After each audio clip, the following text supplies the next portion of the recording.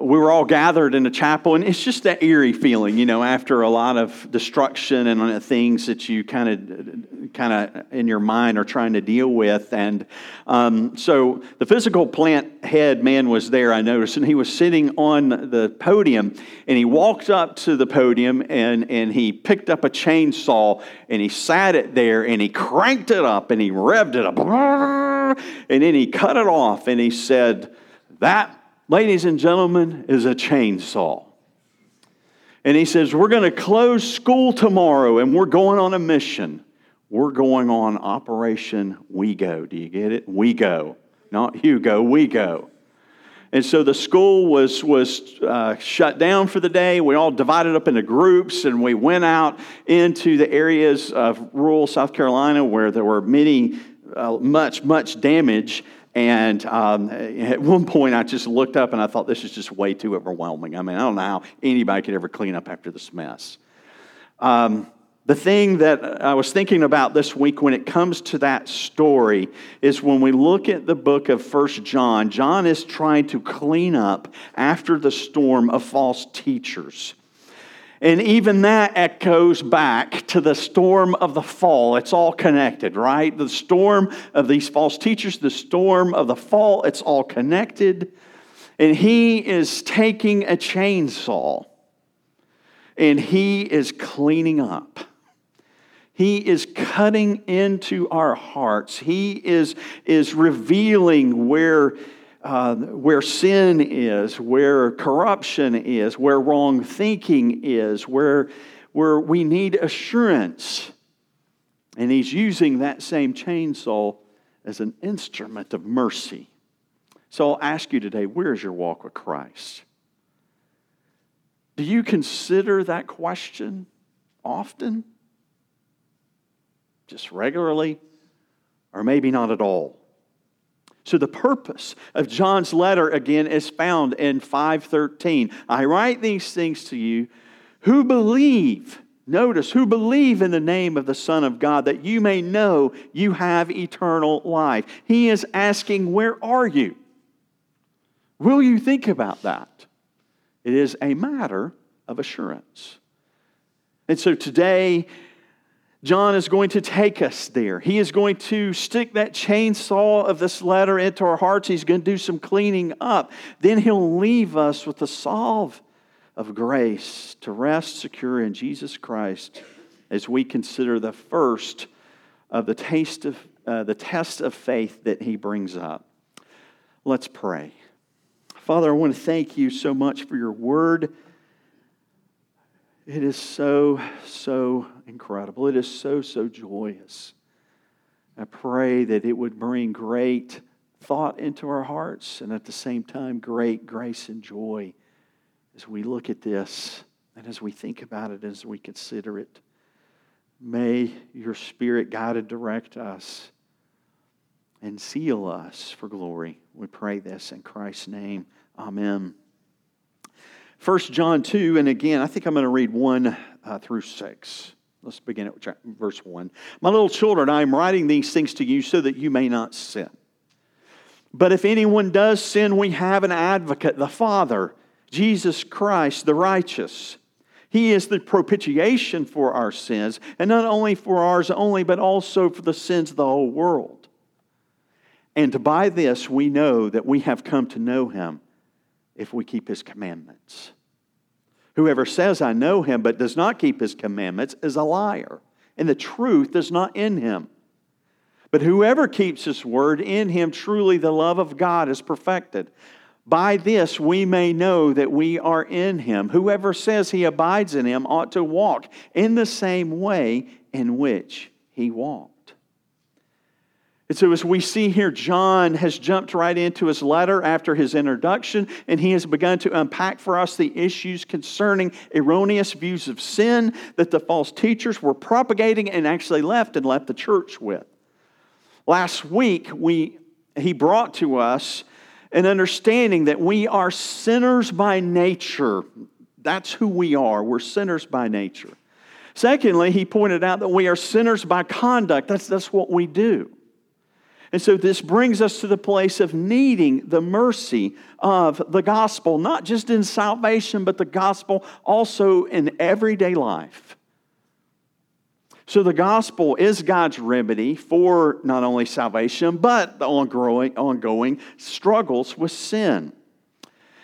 And Christ's propitiatory death on the cross and His advocacy before the throne of God is our starting point. It is the centrality of redemption. It points us to God's love for us. And in and through the gospel then, as we live our lives and we have faith in Him, we come and we confess our sins on the basis of His righteousness alone. That's what we do here every week. We remind ourselves that we are in need of the gospel as we confess our sins. So just to state it differently in a way that it may be clear, when John is speaking to his beloved children here, he is imploring them to be wholeheartedly devoted to God. He says, don't sin. That's why Jesus came, to save you from your sin, not to allow you to continue to indulge or wallow in it. So don't sin. And then he says here, but if anyone does sin, look to God's provision found only in Jesus Christ. As the author of Hebrews says, because Jesus is the permanent high priest, He is able to save, now get this word, to the uttermost. He is able to save to the uttermost those who draw near to God through Him, since He always lives to make intercession for them. And that's just what John is saying here. He is our advocate. He is our propitiation. So with that in mind, with those foundational elements in mind today, as we come to verse 3, John introduces his main theme of assurance for the gospel believer through his often repeated phrase, by this we know. He says it over and over again, by this we know. Now comes the first test by which we can know whether, in spite of our failures, we are in a relationship with God. How do we know? How do we know? The ground of assurance John presents to us is this: our obedience to Christ's commands. Look again at verse 3. And by this we know that we have come to know Him if we keep His commandments. This is so often spoken of as the moral test of genuine belief. Whoever obeys Christ out of a genuine love for God finds in that very obedience the grounds for assurance that he is genuinely in Christ. In other words, both to know and to love Him. He follows this by saying in 15:10, if you keep my commandments, you will abide in my love, just as I have kept my Father's commandments and abide in His love. So one of the many aspects of following Jesus means striving to be like Him, as He has always obeyed His Father and our Father. Now, we could probably discuss many other things about why we need the commandments of God. But another thought comes to my mind here came to my mind as I was studying this text, and that is this: what about grace?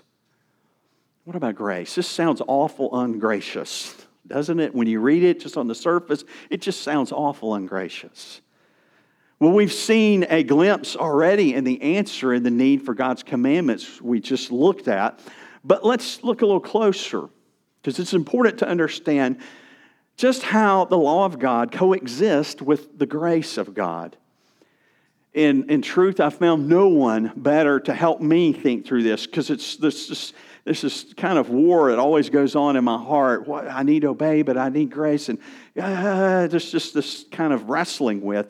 And one of the persons that I've found to help me think through that the best is Brian Chappell, former president of Covenant Seminary and current pastor at Grace Pres in Peoria. He articulates it in a very understandable way, a biblical way, in answering this question: how does grace, or does grace, I should say, undercut the law of God? So we must begin by understanding that His law and grace are not polar opposites pulling against one another. That's not how it is. That's sometimes how people, again, read it as we read the Scripture and as we try to interpret different and various nuances that are revealed to us. But on the contrary, it is grace that allows us to fulfill the requirements of the law. Let me say that again. It is grace that allows us to fulfill the requirements of the law. So if we think of law in terms of what we have to do to make God happy, then we do not really understand the law, because that's not what it's about. It's not about trying to make God happy. No, the law, and understand this, the law is the expression of the character and care of God. It's an expression of the character and care of God. So when we understand then that the law is the right and the true and actually safe path that He has given us to glorify and enjoy Him, then what grace is actually doing is not freeing me to be free from sin, but freeing me from sin. I've already said that. Again, highlights in that first section. It actually helps us to understand God's desire for our lives and to walk in it. If this is indeed a reflection of His character and care, then grace is not earned by obeying the law. But when and because grace is extended toward me, my desire then is to walk with Him. The beauty and the goodness of who He is reflected not only in the grace of God, but His beauty and glory and wonder is also reflected in His law. So when we see that the law is indeed reflecting His heart, and His grace toward me actually then compels me to follow Him. To follow Him. And then what we see is almost a great exchange here as well as a great exchange in our salvation, a great exchange in our lives. We see that He is working in us to walk in the same way that He walked. It becomes fuel for the Christian life. So look again at John. He implores us, by this we will know that we have come to know Him if we keep His commandments. Whoever says he abides in Him ought to walk in the same ways in which He walked. And grace then becomes the fuel for that. So John is not saying at all that our merits earn God's love. That would be legalism. He has already established that Christ's propitiating sacrifice as the basis of our salvation is settled. And He is saying that those who have God's love will then in turn show devotion to Him. So if we have been truly redeemed by Jesus, then our hearts are turned toward Jesus, then we will have a devotion to Him. We can also see that John is not obviously referring here to faultless obedience. He has already alluded in verse 1:8, if we say we have no sin, we deceive ourselves and the truth is not in us. And what he is referring to here is a new trajectory of our life that springs from a profound transformation of having been redeemed and born again. Our heart's desire then is this: I love you, Lord. Out of grace, change my heart. I want to follow you. I want to be obedient. That's the way we're walking. This is evidence of a transformed life by Him, and it gives us critical assurance of being united to Him, as our obedience does not, again, gain love, but it evidences it. And that then contributes to our assurance. So do you see why this teaching for us is so crucial? Do you see why we need this understanding, why we need John's letter to push us in this? Our final thought then of the text brings us to the natural question of what does this look like? How do we apply this? In other words, what does heart obedience look like? That's our third thought here. What does heart obedience look like? In order to understand this fully, we need to begin with the reality that stares us in the face here in the text. If you'll look kind of in the center here between the text here, verse 4, whoever says, I know him, but does not keep his commandments is a liar, and the truth is not in him. His point is this. If you claim to know God, if you profess Christ, if you say, I know him, but your life is not changed by knowing him, that's a certain sign that you may not know the Lord. Ligon Duncan puts it this way. He doesn't say that the problem is that you're all caught up with truth, that you've got all this head knowledge, but you have no heart knowledge. Isn't it interesting that he says there in verse 4, the one who says, I know God, but does not live that way, the truth is not in him? He doesn't say he has the truth, but he hasn't put it into practice. He doesn't say he has head knowledge, but he doesn't have heart knowledge. He says he has no truth. Because the truth of God turns your world upside down. Once you have had that truth, it fills you with a fire of rapture and of love for the living God. It changes everything.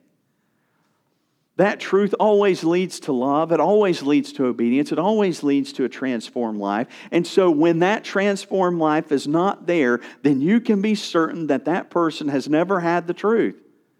He's never met God. He's never met the Lord Jesus Christ, who is the way and the truth and the life. There is no knowledge of God that does not also lead to the keeping of His commandments. You see this stressed in Romans 5, in Romans 8, in Ephesians 2, in James 2, along with many other passages.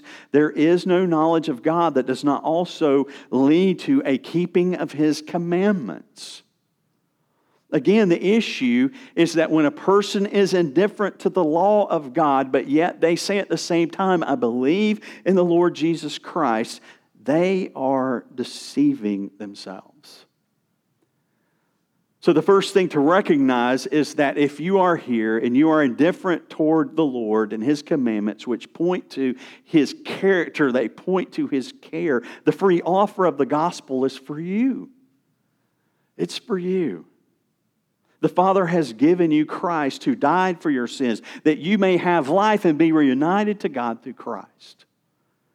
So what does that look like on a practical level? Let me tell you what that looks like. I've shared a little bit of my testimony before. I was 19 years old when I came to the Lord. And I was a reprobate. I'm just telling you. I was a mess. I thought wrong. I lived wrong. I had all sorts of quirky sort of cultural ideas of what was good and what was right and what was wrong. And I just lived that way. I mean, I could go into all sorts of examples with that. One example would be, and I think I've told this story before, when I finally was saved, and then a couple years later I was in Bible college. God's still working on my heart. It's not like I changed overnight, and that's some of the issue that you have to know here, is that it's a process. It's a sanctification process. My justification is sure, but my sanctification is an ongoing aspect of the work of God. I was sitting in Bible college with a friend at lunch, and I had observed his girlfriend the day before having lunch with another guy. And so I looked at him and I said, hey, did you guys break up? And he says, no. And I said, well, why is that guy having lunch with your girlfriend? And he said, what do you mean? And I said, well, in my world, they're going to bed together tonight. And he looked at me and he said, what's wrong with you? And it was a slap in the face. I went, what is wrong with me? Why do I think that way? It's because of the culture I grew up in. God changed my heart on those views, changed my heart on those things. He worked in me to desire Him. And the picture that you have to have here is that, again, the idea is that I'm going in a direction. I'm going toward Him. You may struggle with a certain sin and wrestle with that thing and go, Lord, am I a believer? I have. But then you look and you say, is my life going in a direction of following Christ and knowing Him? Yeah, it is. I go to church and I'm with the people. And that's what I did when I first became a believer. I mean, I went to a fairly large Baptist church is what I was saved in. And I know I've told this before, but, I just wanted to be around the people of God. And so I joined an all-adult choir that most people were 30 years. I mean, they were probably a little younger than that, but to me it seemed like they were 100 years old and older. But I wanted to be around them. I wanted to sing the songs of the Lord. I wanted to learn. Do you see? I was still struggling with sin. But the Lord had me and I was going. That's the point that He's making. Are you going? Are you walking in that direction? If you're not here today, then please reach out to me, one of our officers. If you're a young person, talk to your family, talk to AJ. You need to be honest and have this chainsaw rip up your heart and look at it for real. Secondly, for those of you who believe, you might lack assurance. You may be saying, like I said just a few moments ago, boy, I wrestle with this sin. Repent.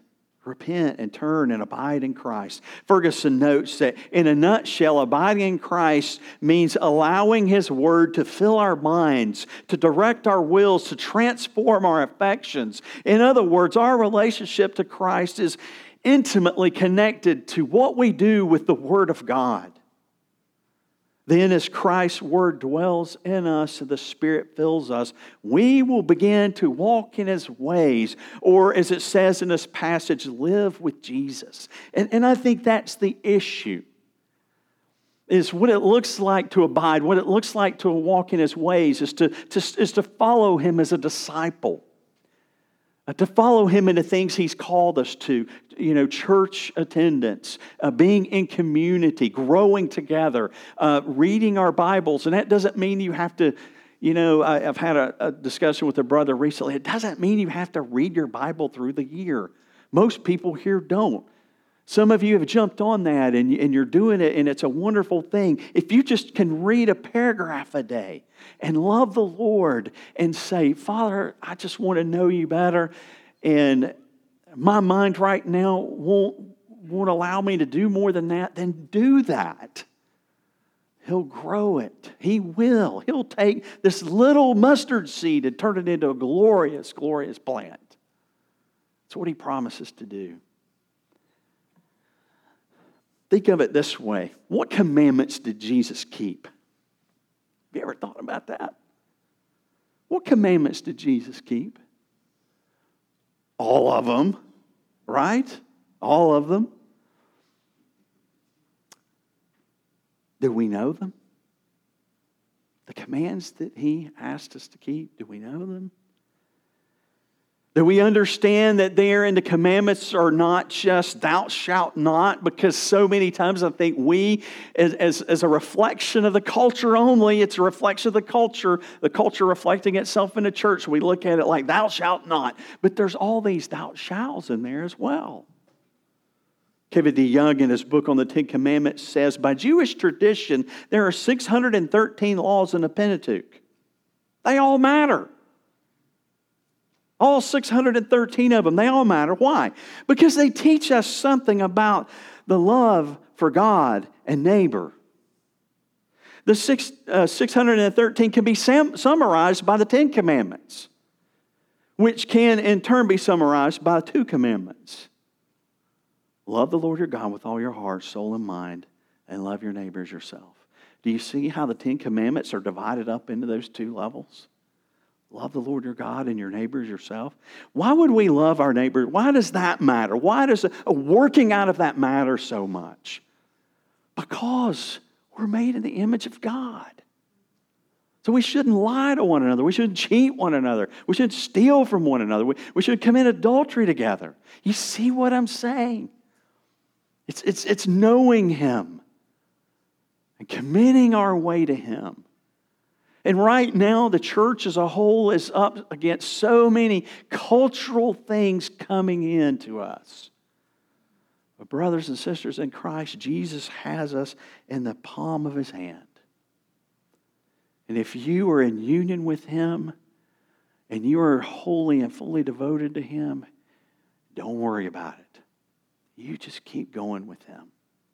He'll take care of the rest. He will.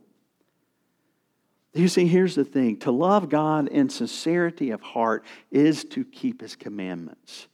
The one who loves the Lord will know His will increasingly and will be moving in a direction marked out by the righteousness of God. You know, yesterday in Presbytery, we had a man transfer in to be the pastor of Mercy Pres in Dallas, and he had some controversial kind of points in his views, because you have to let your views be known. And he talked about those things, and I'm like, man, that's really good. When I say controversial, there'll be some in the Presbytery who are like sharks and go after, what about this, what about this, what about this? And they should. So don't think I'm, being ugly about it. They should. But one of the things that I realized as I'm sitting there, and I've realized over and over again in my life, is I don't know it all. I don't know it all. I mean, that man stood up there and took a grilling. I mean, you take a grilling sometimes, and he was just calm and cool and collect and said what he said. And I was just like, wow, I wish I were that smart. I wish I were that calm and cool and collected. But it just shows me I don't know everything. So we're going in that direction. We're going in that direction. We're digging in. We're learning and we're growing and we're holding on to Jesus. That's what we're talking about here. And as we consistently walk in that way, the way that He walked, our love for Him will grow and He will bring it to maturity and completion. A couple of weeks ago in the adult Sunday school class, Tim Keller was talking about Jacob and Rachel, and he said, think about Jacob here. Jacob, he loves Rachel. He wants to marry her, and his father says, all right, good. All right, great. You can work for me for 7 years, and I'll give her to you. And if you know the rest of the story, he cheated him, and he made him work another 7 years. Do you think maybe some time to time as he was walking along that he was going, man, I've been working so hard. Is this woman worth it? I mean, surely love can't hold that spark that long for 14 years like that, right? The Scripture kind of points that maybe he had some of those days. Maybe he wondered. But he kept going. We're not given insight into that, but think about it. He kept going because he loved her. Because he delighted in her. And he delighted that she was going to be his. Do you delight in the Lord that way? Do you long for that wedding feast that's coming? Do you long for the things, the glory of that which we can't even describe or explain or understand or know? That's what this is a picture of. Yeah, I'll do what you say because I love you. And I'll walk in your ways because I know your ways are the right ways. I know they're the safe ways. Glory be to God. Let's pray.